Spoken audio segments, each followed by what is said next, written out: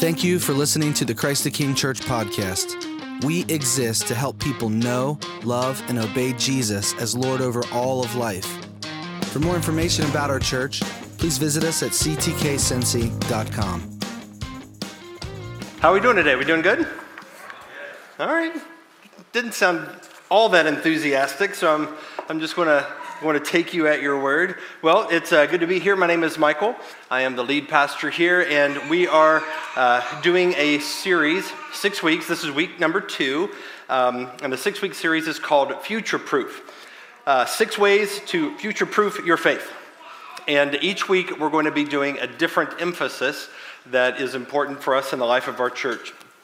Since Christians are facing new challenges all the time, and will face more challenges in the days and years to come, there's very good reason for us to future-proof our faith, for us to be prepared to walk with Jesus faithfully over the course of our lifetime.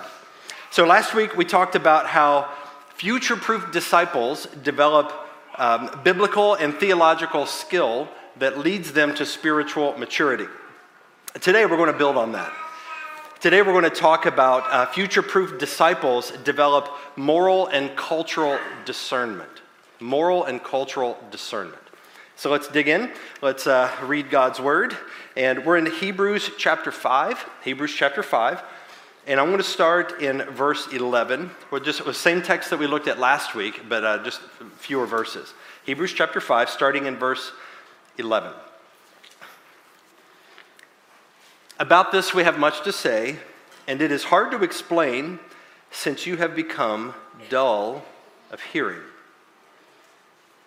For though by this time you ought to be teachers, you need someone to teach you again the basic principles of the oracles of God. You need milk, not solid food. For everyone who lives on milk is unskilled in the word of righteousness. Unskilled in the word of righteousness. So he's describing a spiritual infant, somebody who lives on milk, and the milk is basic principles, and he's not able to go on to the more complicated, complex teaching because they're infants. They're dull of hearing, and that's due to the fact that they are unskilled in the word of righteousness, since he is a child. But solid food is for the mature. And here's the phrase I want you to pay attention to. For those who have their powers of discernment trained by constant practice to distinguish good from evil. This is God's word. Here's why we're talking about this today. We live in a day of increasing moral confusion and disorder. There's a text, 1 Chronicles 12:32 speaks of the men of Issachar, and it says about them that the men of Issachar had understanding of the times to know what Israel ought to do. We need men of Issachar. We need men and women of God who have discernment in these times because of the moral confusion of our day. So imagine if you're able to step out of our current realm.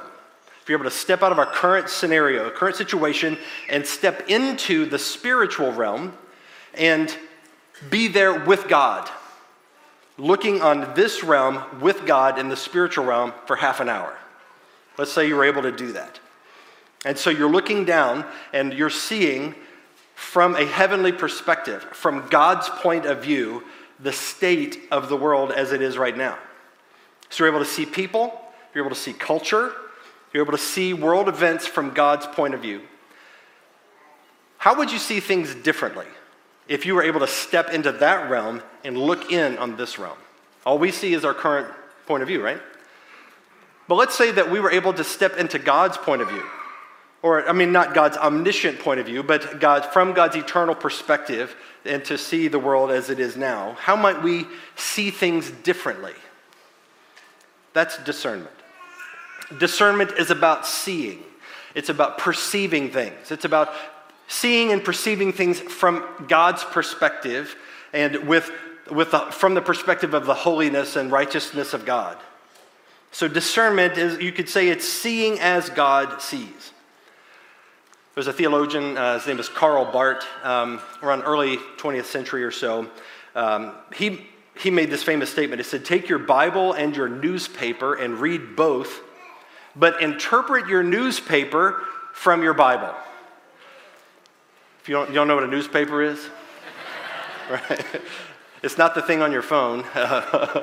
Newspaper, it's this daily report of world events, what's happening in the world. And of course, news writers write things from a human perspective, human point of view. But what would be heaven's newspaper? What would it say about world events on earth? That's discernment. Karl Barth was talking about discernment, about reading culture, reading ourselves, reading the world through the lens of God's perspective, which is through the lens of Scripture, which is where God's perspective is revealed to us. That's what the Old Testament prophets did.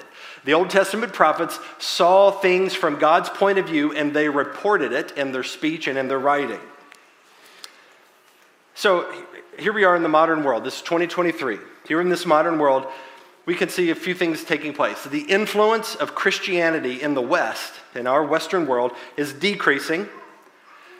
And correspondingly, the voice of God that used to be represented in our broader culture, the voice of God is decreasing.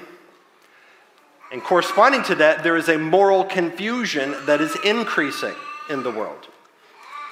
So what we see in our society right now, the voice of God is diminished. We're not hearing the voice of God. As he said in the scripture here, they've become dull of hearing. And being dull of hearing, that means we're not hearing the voice of God speaking to us. We're not hearing God's perspective that is being embodied in our culture. And consequently, there is an immaturity, there is a dullness in our world. And there's no agreed upon standard of right and wrong that is reflected in our society. And so what happens is that Christians are facing increasingly complicated moral dilemmas and ethical decisions that require the voice of God, that require wisdom from God. And if we're not listening to God's wisdom, then we're going to be more confused. And that's exactly what we're seeing happen. So let's say that you're in advertising. If you're in advertising, you're expected to design some ad campaign, and the ad campaign is misleading and dishonest. What do you do? How do you approach that situation as a Christian? Do you say, "I refuse to do it," and lose your job? Do you take your concern to your employer, your boss? What do you do? That's an ethical question. That's a moral question, and it takes some discernment. You would need to know, God, what would you have me do? What help me to see, God, from your perspective to know what I should do in this situation? So what should Christians do when they're faced with difficult moral decisions about how to follow Christ in the modern world? So you have a Bible in one hand and a newspaper in the other. So from God's perspective, in the modern world, how do we follow Christ in this time? We're not merely discerning spiritual realities that are eternal. I mean, the scripture gives us those, but we're also taking those eternal spiritual realities and we're applying them to our modern situation and say, what does the Word of God say about how to live right now? Cincinnati, Ohio, or Northern Kentucky, 2023. How do I do it right now in my circumstance, in my job, in my marriage, with my friends, in my neighborhood? What do I do now? Those are wisdom decisions, and wisdom requires discernment. To be wise, you need to see things from God's perspective. And that's what we desperately need. Hebrews 5, verse 14, tells us that a mature faith is a discerning faith. Solid food is for the mature. Who are the mature? Who are the mature believers he's talking about? For those, so we're talking about mature people are those who have their powers of discernment trained by constant practice.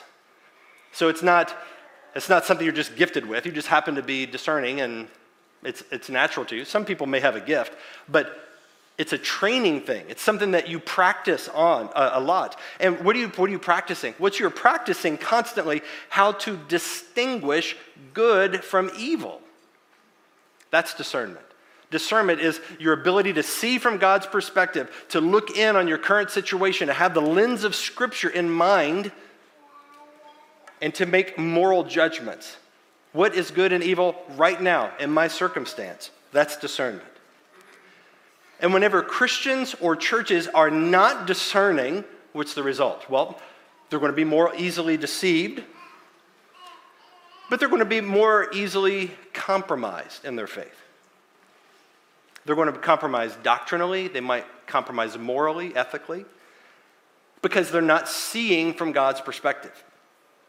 And that's happening in the modern church, where we see numbers of Christians that are increasingly doing this. They're adopting false doctrines, they're adopting sinful actions, and they're calling it good. So a lot of Christians are embracing worldly patterns of thought and behavior, and they're importing them into the church, and it spreads throughout the church. This is happening in the modern world. And we are influenced by the broader Christian culture because we're connected digitally, and so we're consuming content and media from Christian leaders, Christian churches, sources, organizations, ministries. We're receiving content from them, and a lot of times these people are not very discerning. They're not seeing from God's perspective. They're not well taught in Scripture. You can be a great writer and not a mature Christian, and so you're writing things that sound spiritual, they're well articulated, but they're not wise. This is where we are. So this is, in our day and moment right now, we need to discern, how do we live in these times? If you got rats in your house, let's say you have rats in your house. You can kill them, but they keep coming back because they found a way in, right? So the better thing you want to do is to stop them from coming in. You want to find what's their entry point and prevent the rat infestation at the entry point. Mature and discerning Christians can help the church to recognize what the moral and doctrinal rats are, where they're coming in, what is happening, and to be able to see with the lens of Scripture. They're mature, which means, as we talked about last week, they've grown in their biblical and theological skill to be able to see things from God's perspective, from a mature Christian perspective, to see what are our vulnerabilities. What are the entry points where we might be deceived? Let me make 5 quick observations about this text. And I'm just going to read these observations and then we'll apply them. So 5 quick observations. Number 1, this is from the text I just read. Mature Christianity is discerning, but it's more discerning. Number 2, discernment can be trained. Number 3, training involves growth in biblical and theological skill. Number 4, training takes lots of practice, constant practice. Number 5, training results in better moral judgment. As the author says, to distinguish good from evil, better moral judgment. So, well-trained discernment is not a math equation. It's more art than science, and that's the difficulty. It's not math or engineering. It's more like a spirit-led intuition, and that's the challenge. Is because it is something that does live somewhat at an intuitive level, and that's the difficulty of articulating it. I wonder if that's the difficulty that he was getting at here when he says, "You got lots to say, but it's hard to explain, but I can't get it across you because you're dull of hearing. You don't have the discernment or the maturity to receive it." I think that may be why, at least in part, discernment is a difficult topic to discuss. This was a challenge to prepare to try to articulate something, because there a lot of it is an intuition. So discernment is connected to wisdom, and we live according to what we believe to be true. We live according to a reality that we think is real. But we never have all the information. None of us has God's perspective. None of us sees perfectly from God's point of view. And so we're always feeling our way about. We're always moving towards what we think to be right, knowing that there's always information that we're not going to have. We're not going to know all the people, all the players, all the motivations, all the potential entailments. We don't see as perfectly as God sees, but we want to see better. We want to see more like God sees, which is why it's a constant practice of getting closer and closer, trying to more and more understand God's perspective. But we're always acting on intuition. Here's an example. Acts chapter 15. 3 different times in this one chapter, the apostles made an important decision, and the language of the book of Acts is interesting. They did what seemed good to them. It doesn't say they made the right choice. Now, we believe they did, but the way that their decision-making was described is that they did what seemed good to them, which is some indicator that there was an intuitive element in their decision-making. They made decisions based on the information they had and the intuition of the Spirit, and that's a discernment. They had a discernment. Every Christian does this. Every Christian, we take action, we make decisions based on what seems good in that moment. But oftentimes, our intuitions are not actually Spirit-led. Sometimes we'll have an intuition about what is right that might seem right, might feel right, but not actually be right. That is an immaturity. That is what a spiritual infant would do. So what seems good may not actually be good. And the reason is this: if we lack what we talked about last week, if we're lacking in biblical and theological skill, then we're not going to be very spiritually mature. This is again last week, which consequently means our discernment is going to be off.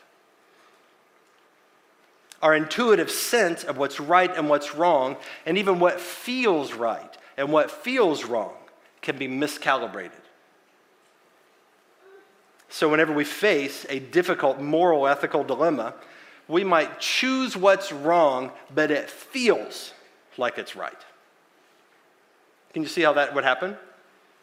Where you would feel, oh, this seems like what's right, but you don't know enough Scripture. You don't have enough sense of what actually is right from God's point of view, and so you do something that feels right, and actually you're making a foolish choice. This is how professing Christians can end up affirming trendy sins that are clearly condemned in the Bible. When your spiritual intuitions are shaped by the world more than the Bible, then moral evil can feel righteous.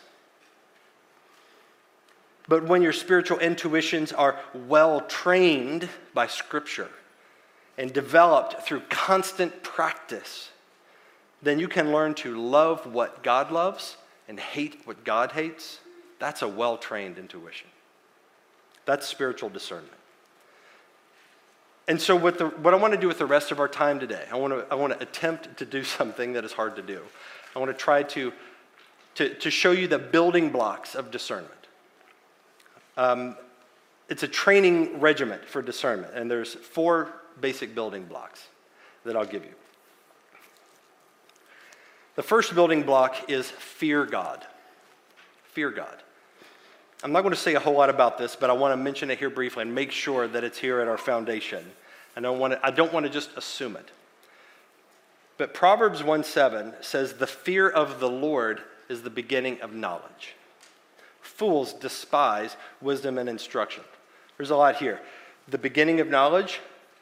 If you want to develop your discernment, if you want to have biblical and theological skill, where does it start? Well, it starts with a heart posture that is the fear of the Lord.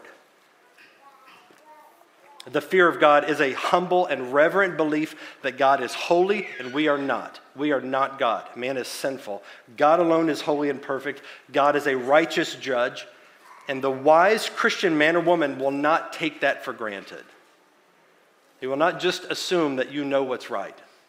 You're going to have this heart posture of approaching God's word thinking, God, I don't know what's right. I need you to show me because my discernment, my intuitions are miscalibrated.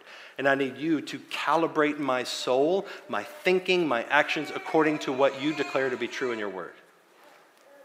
So we don't want to overlook this. A fool will despise God's wisdom and instruction. Fear of God's the first building block.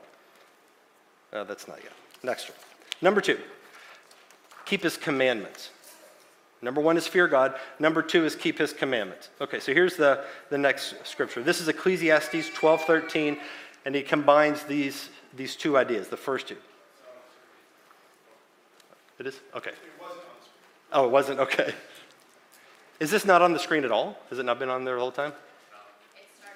It started. Do I need to push my button again? Let me push my button again. Maybe that'll help.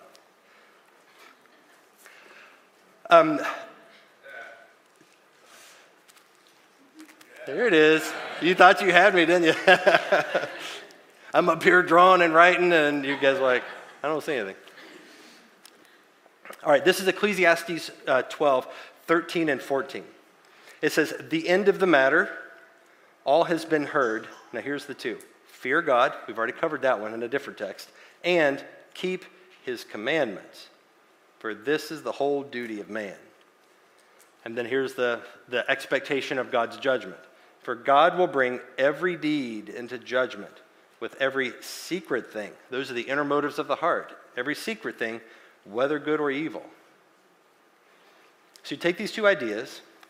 I'll say you begin building blocks of discernment. I want to start with a heart posture. This is God and I am not. I do not see from God's perspective.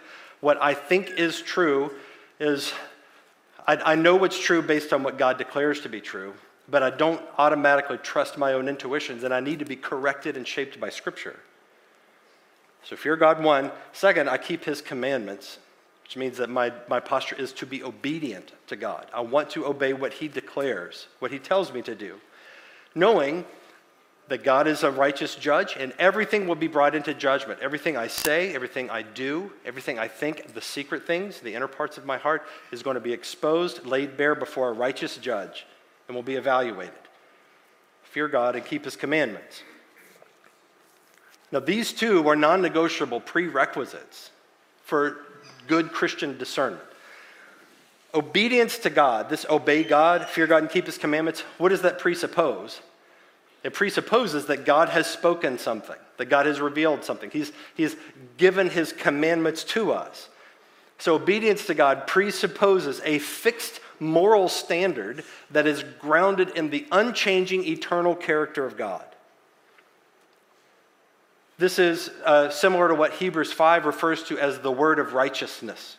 The word of righteousness refers to the moral commandments of the Scriptures. So what I'm saying is, to develop Christian morality, or Christian discernment, you need to have a good handle on basic Christian morality.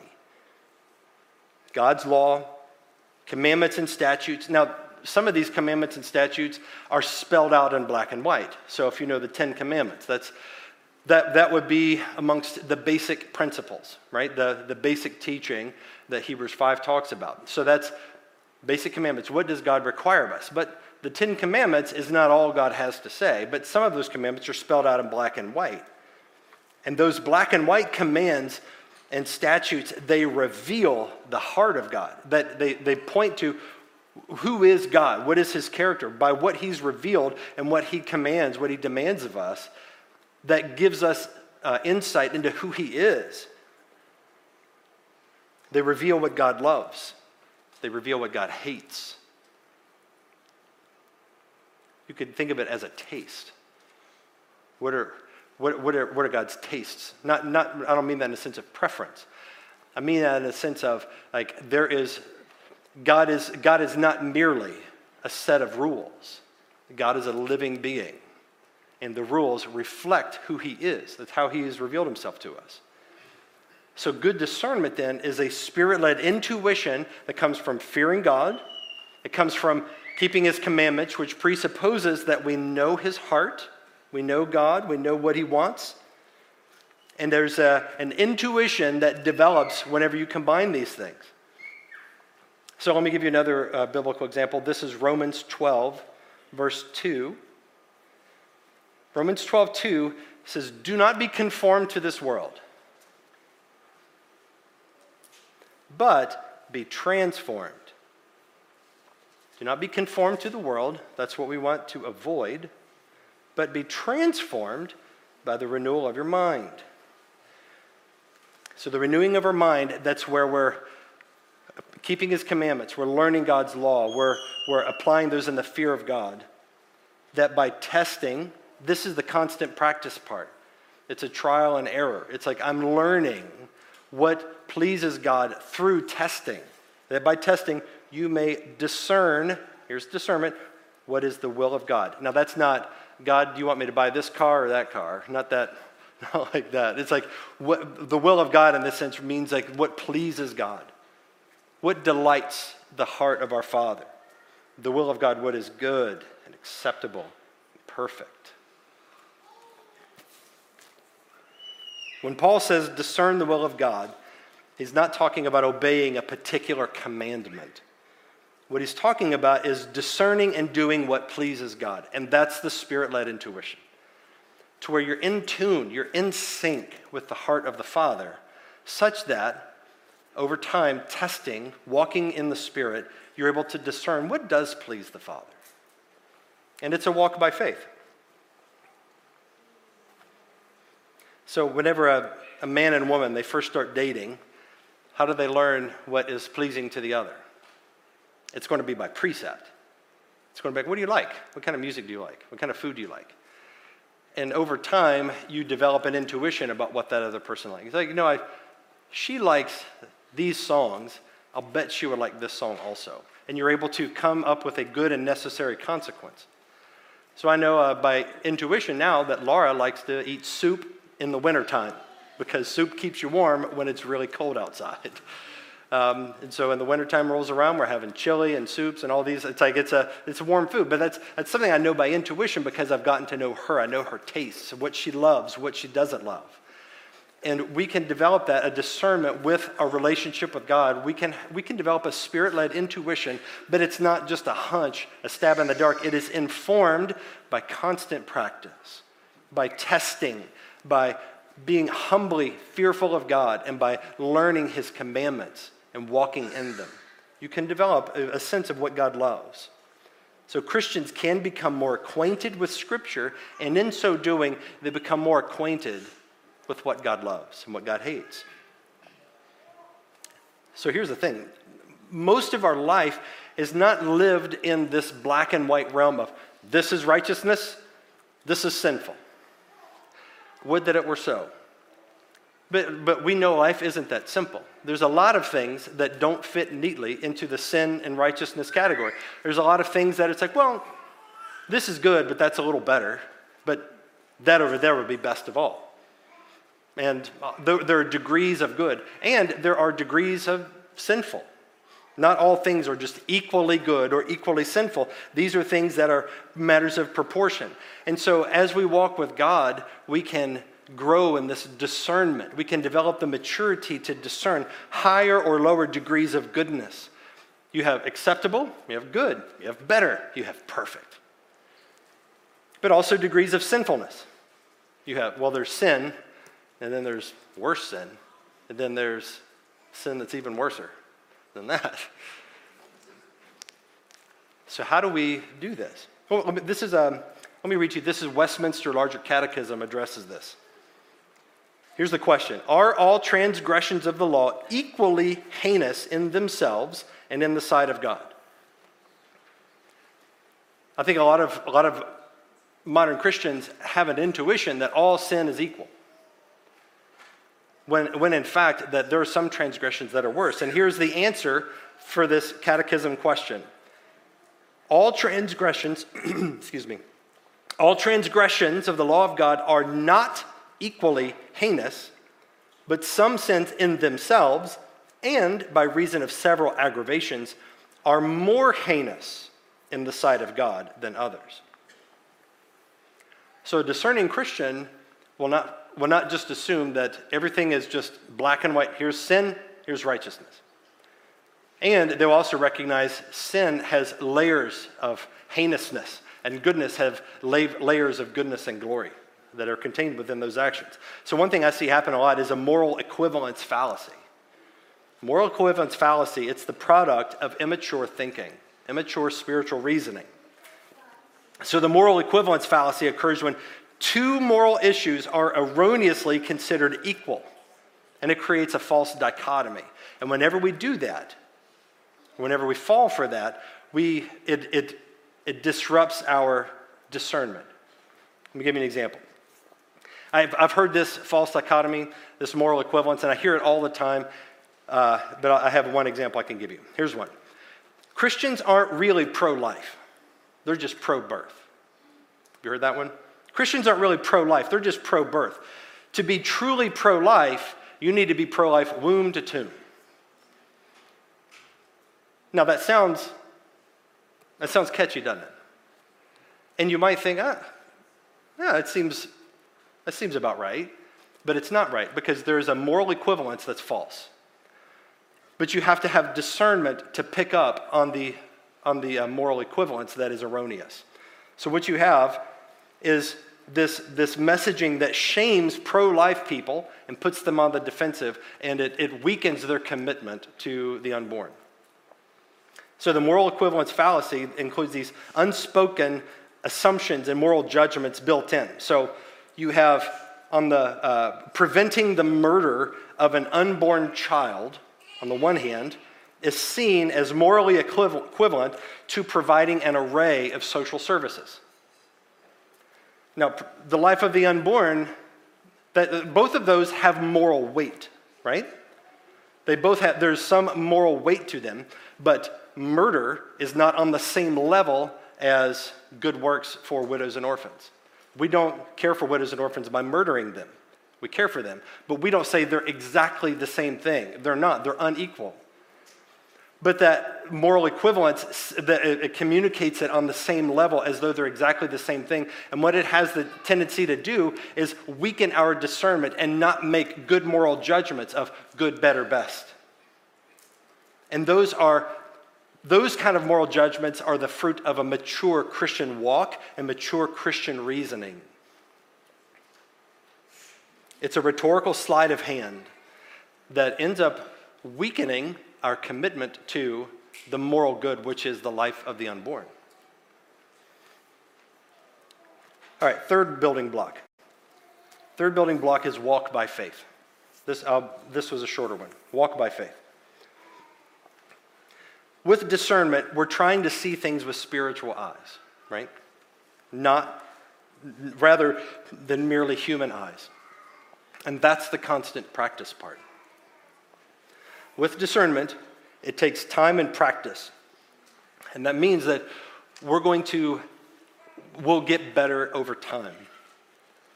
So we're trying to see things that may not be visible. It's not as though there's a score where there's like a moral weight-o-meter or moral value-o-meter, and we could say, okay, this one is worth 87 points, and this one is worth 48 points. We don't have that. But when we learn the heart of God, we can learn, God values these things, and there is an ordering of our morals, of our moral principles. But we improve as we walk by faith over time, and we evaluate our actions in light of Scripture. So you think of it this way. Think of a man who goes blind, and when he goes blind, initially he's going to stumble around, right? Because he can't see with his eyes. So if you have somebody that's newly blind, they can still walk, but they're not able to see with his eyes to know where he's going, so he's going to stumble around. But eventually, somebody who goes blind, they learn to see with all of their other senses. See not visibly, but they see in other ways because they're perceiving things. They have a heightened attentiveness to their other senses that gives them a greater feel for where they are. And so eventually those other senses compensate, become more finely attuned, and eventually he can learn to trust his intuitions to see what he can't actually see, to be able to get around. He's learned to see with his hands and ears and nose, and that's what walking by faith is. We learn as we mature in Christ, as we grow in Christ over time. We're trying to feel our way around, and we could say, you know what, that last time I did that, it didn't work out so well, and I can see in retrospect where I was in error. And then that we internalize that and we incorporate that into our worldview, into our morals. And then we grow and we learn. It's like you start to get more finely tuned in to the heart of God. All right, here's the last building block. Oh, no, I actually have 5. So this is the 4th building block. Am I doing this right? 1, 2, 3, 4? Yeah. I have 5. You know, doesn't matter. I'll spare you the commentary on how I was thinking through this. All right, here's the next building block is stop believing lies. Stop believing lies. So in every age, in every culture, in every time, there are particular blind spots that are unique to that time. Some of those blind spots are willfully chosen because they're convenient. We lie to ourselves sometimes because the truth is too ugly to see, or because the truth is too painful to see. And a lot of people go along with the lies because they're socially pressured to do so. Mature and discerning Christians will resist that pressure. So if you're discerning as a Christian, some of you do this. If you're mature and discerning as a Christian, you know where the social pressure is coming from and what direction it's pointing you. And if you're discerning, you're also going to know that you are being pressured to move and to think and to act, to feel in a way that's contrary to what God's word says.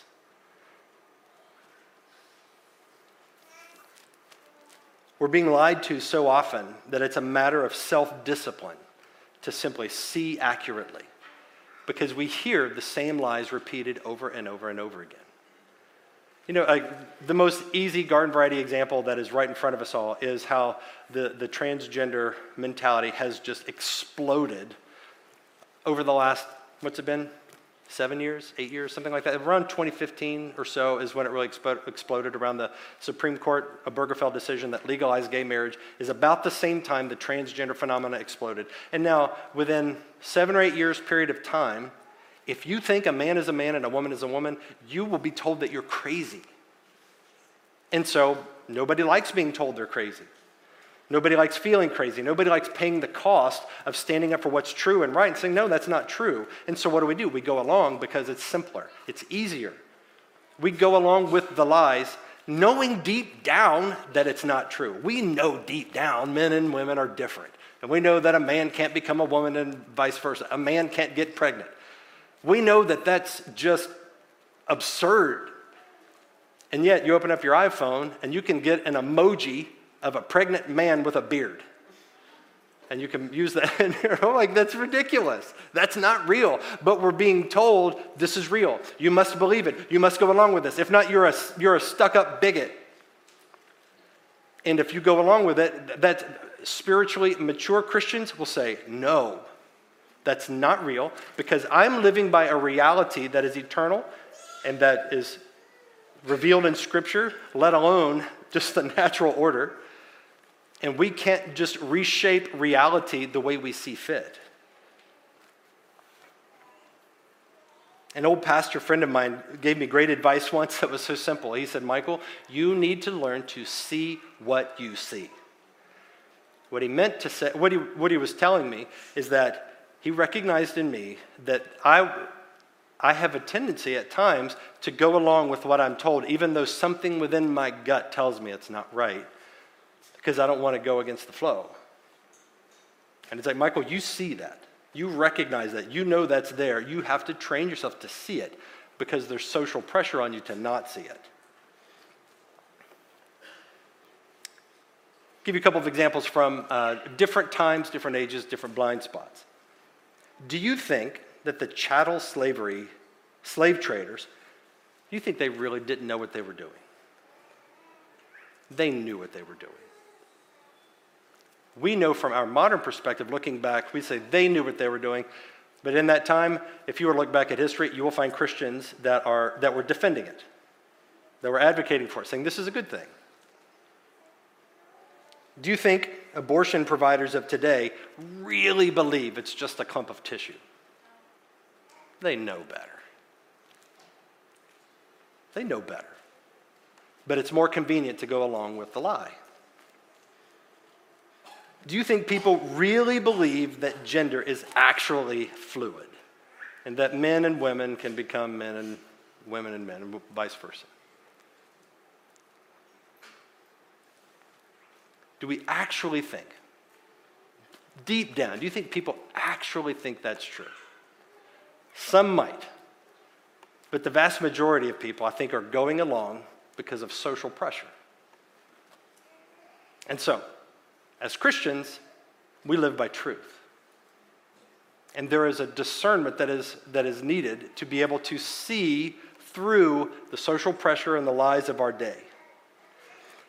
And it's not just our day that this is happening. Let me read you this quote. This is from Alexander Solzhenitsyn, who is writing about Soviet Russia. So this would have been during Second World War time. He said of the deceptive environment of that day, he said this: "We know they are lying. They know they are lying. They know we know they are lying. We know they know we know they are lying, but they are still lying."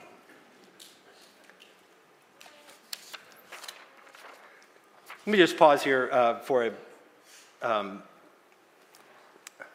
just in the moment thought. This sort of deception is everywhere. Like, I read that quote from Solzhenitsyn, and I feel like the world is becoming like that. We're being lied to all the time. It's hard to know what's true, what's real. And so that's why discernment is so important in this time especially, because there are new lies, new challenges, new ways that we are being tempted to go along with social pressure because it's easier. And what happens is Satan will exploit that to pick off Christians one by one. A lot of people abandon the faith because they're not prepared to stand against the lies that they're being told. Words can be manipulated to obscure meaning. This is common in the modern world. So one of the ways that we're lied to and that we fall for it is that if we don't want to face an unpleasant truth, we hide the truth behind pleasant-sounding words. Some examples. Adultery is now called having an affair. Lust is now called struggling with temptation. Abortion is now called reproductive rights. Pedophiles, some of this may be surprising to some of you, pedophiles are now called minor attracted persons. I would tell you to Google it, but I'd be afraid of what you'd find. But that's a thing. That's a thing, and if that's new to you now, it will not be new to you. Give it 3 or 4 years. You'll be hearing about it a lot because it is now being treated as a legitimate sexual orientation that needs affirmation and support and celebration in Pride Month. It'll happen. Right now we're like, ooh, that's icky, that's gross, but we don't have any fixed moral standard to determine that that's wrong. Who are we to judge? We have no right to say that that's wrong because there is no God, there is no revealed scripture, there is no truth. Everybody does what's right in their own eyes. Who are you to judge me, you bigot? Discerning Christians can see it, they sniff it out, and they're like, no, I'm not going to follow that. I'm not going to believe that. But it takes courage to do that, and that means that it's going to be costly, it's going to be difficult, and that's why we go along with the lies. Castration or cutting off breasts is now called gender-affirming care. And you can provide gender-affirming care down the street at Children's Hospital on little kids. You might think, Michael, you're fear-mongering. Well, is this not happening? Is this not real? Or is that a tactic? The word fear-mongering, is that just a tactic that is used to silence people that are discerning, that say, wait a minute, this isn't right, this isn't good. And so people of discernment that are mature in their faith, that don't want to fall for the lies, that want to protect people from the harm and the destruction that is caused by the lies, they're called fear-mongers, conspiracy theorists, and so on. And that the thing is that there is such a thing as fear-mongering, there are such things as conspiracy theories, but these aren't those. But that's the moral equivalence again. It's taking something that has a bad association and then applying that to something that it doesn't apply to. To say you're fear-mongering when actually you're just simply identifying a true thing that is happening right under our noses and we're too afraid to talk about it. Let me give you one other example of this, and that is to pay attention to how you're lying to yourself. So when I say don't believe lies, that includes don't lie to yourself. Self-deception is a thing, right? We can't remake the world we want it. We have to live in the world that is. And so we have to discern ourselves. We have to discern what we want to be true, and we have to discern what is motivating us. Scripture will tell you about yourself. Scripture is a mirror. You look into the mirror of Scripture, and it reflects back to you who you are, and you have to be willing to see what's there. So if you're discerning, you got to discern yourself. I have to be honest and see what I see when I look in the mirror of God's word, and what does it tell me? What do we really want? Well, we really want an easier life.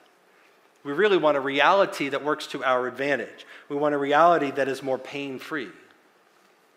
I'll give you an example from my own life. One of the things that the mirror of Scripture has shown me is that I can be naive because I have certain things I want to be true, and I've lied to myself thinking that my self-deception was actually a virtue. And the self-deception was, I want to believe the best in people.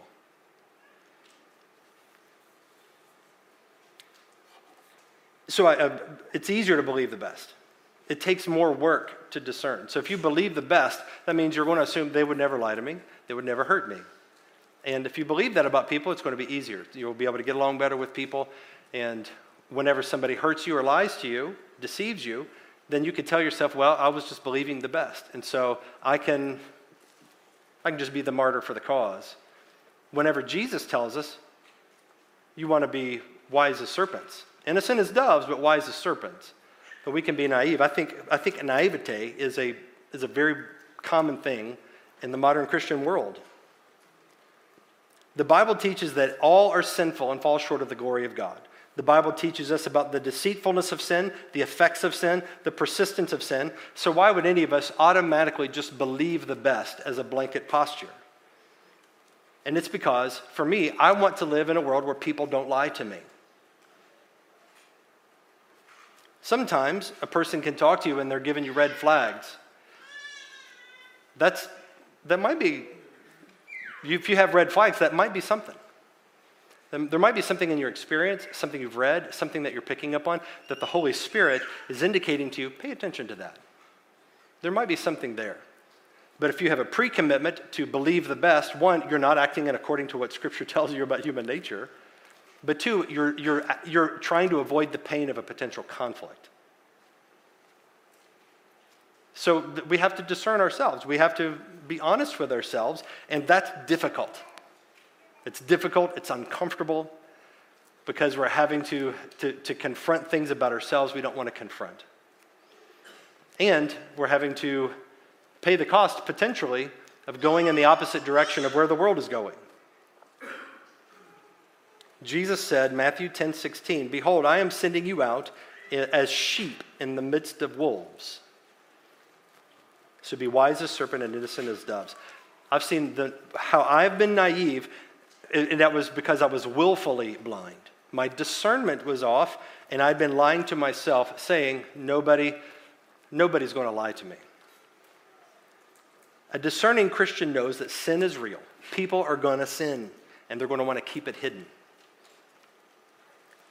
So we're realistic about the effects of sin in the world, and we don't try to live in fantasy land. All right, let me give you the last building block. I know I'm running along here, but this is my favorite one. Believe the gospel. Mature Christians believe. This is the reality that we live in, and that is sin and deception and all these things we've been talking about, they don't get the last word. But the gospel of Jesus Christ is our hope of the world.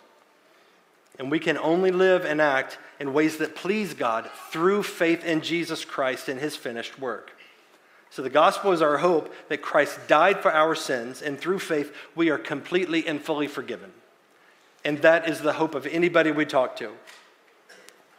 The gospel is the beating heart of the Christian life. Through the gospel we receive grace and forgiveness and eternal life. And it is through the gospel that we can grow in biblical and theological skill, and we can be trained to discern the world and discern God's heart. So if we put these building blocks together again in light of the gospel, we start with the fear of God. This is just a recap. The fear of God. We have a humble heart posture of submission and obedience to Jesus as Lord. And so for Christians who believe the gospel, the fear of God is not a fear of judgment, because we believe Christ was judged and condemned in our place. For Christians, the fear of God, rather, is the humble and reverent desire to please our Lord, because the gospel promises us that it's possible through faith in Christ. We can obey him. We keep his commands. That's the next building block. So we can read our Bibles and we can know what Christ requires of us as disciples, knowing that we do so by faith in Christ, and that it is not our performance or obedience that makes us righteous, but it is the work of Jesus that makes us righteous. So we can train our hearts to love what God loves and to hate what God hates, because Christ has paid the penalty of our sin and our wickedness. And we don't live by lies. We have the courage to see what's there and not turn a blind eye to the world around us. And we have the courage to recognize Satan is the father of lies, the world is lying to us, and we trust his word. And finally, we need the faith and confidence that salvation is by God's grace, not our obedience. These points that I've shared with you, that's not just a strategy for surviving in a world that is kind of coming apart in a lot of ways. It's an application of our gospel hope. Jesus is what? He is the way, the truth, and the life. Jesus is King and the Lord. He is the hope of the world. He is the truth. He is the truth. And if we don't discern the truth, if we don't live the truth, if we don't speak the truth, who will? May we be discerning Christians in this day. Let's pray. Our Father and our God, we thank you that you have spoken to us and that you have given us your word and your truth. You've told us how to live. You've given us your commandments to live by. Thank you, Jesus, that we know that you have paid the penalty for our sin and that we are counted righteous in Christ, and that through faith we are redeemed and forgiven, and we are given the hope of eternal life, and that we do not walk or live in fear, but we walk and live in a confident hope that you have overcome the world. And so help us, Lord, to have the courage to live what is true, to believe what is real, and to walk in accordance with that. Lord, I pray that you will help us to discern the truth. Help us to see what we see. Help us to see what's there. Help us to not be conformed to the world, but to be transformed by the renewing of our minds. And that by testing, we can discern your will. What is your good, pleasing, and perfect will? We ask you, Lord, that you will help us to grow in biblical and theological skill. Help us, Lord, to fill our minds with your truth. Fill our hearts with the knowledge of God. Help us to learn what pleases you, to know your heart. Lord, I pray that you will make us future-proof disciples that are faithfully walking with Jesus, every single one of us in this room, down to the last child, infant, that they will be ever maturing, ever growing towards Christ-likeness for the rest of their lives, and that you will develop in all of us a discernment that hungers after what pleases you. Teach us your ways, Lord. Help us to see. Help us to not fall into deception. Protect us. Preserve our faith all the way to the end. And we believe and trust and pray in confidence now that you will. We ask in the name of the Father and the Son and the Holy Spirit. Amen. We are Christ the King Church. For more information about our church, please visit us at ctkcincy.com.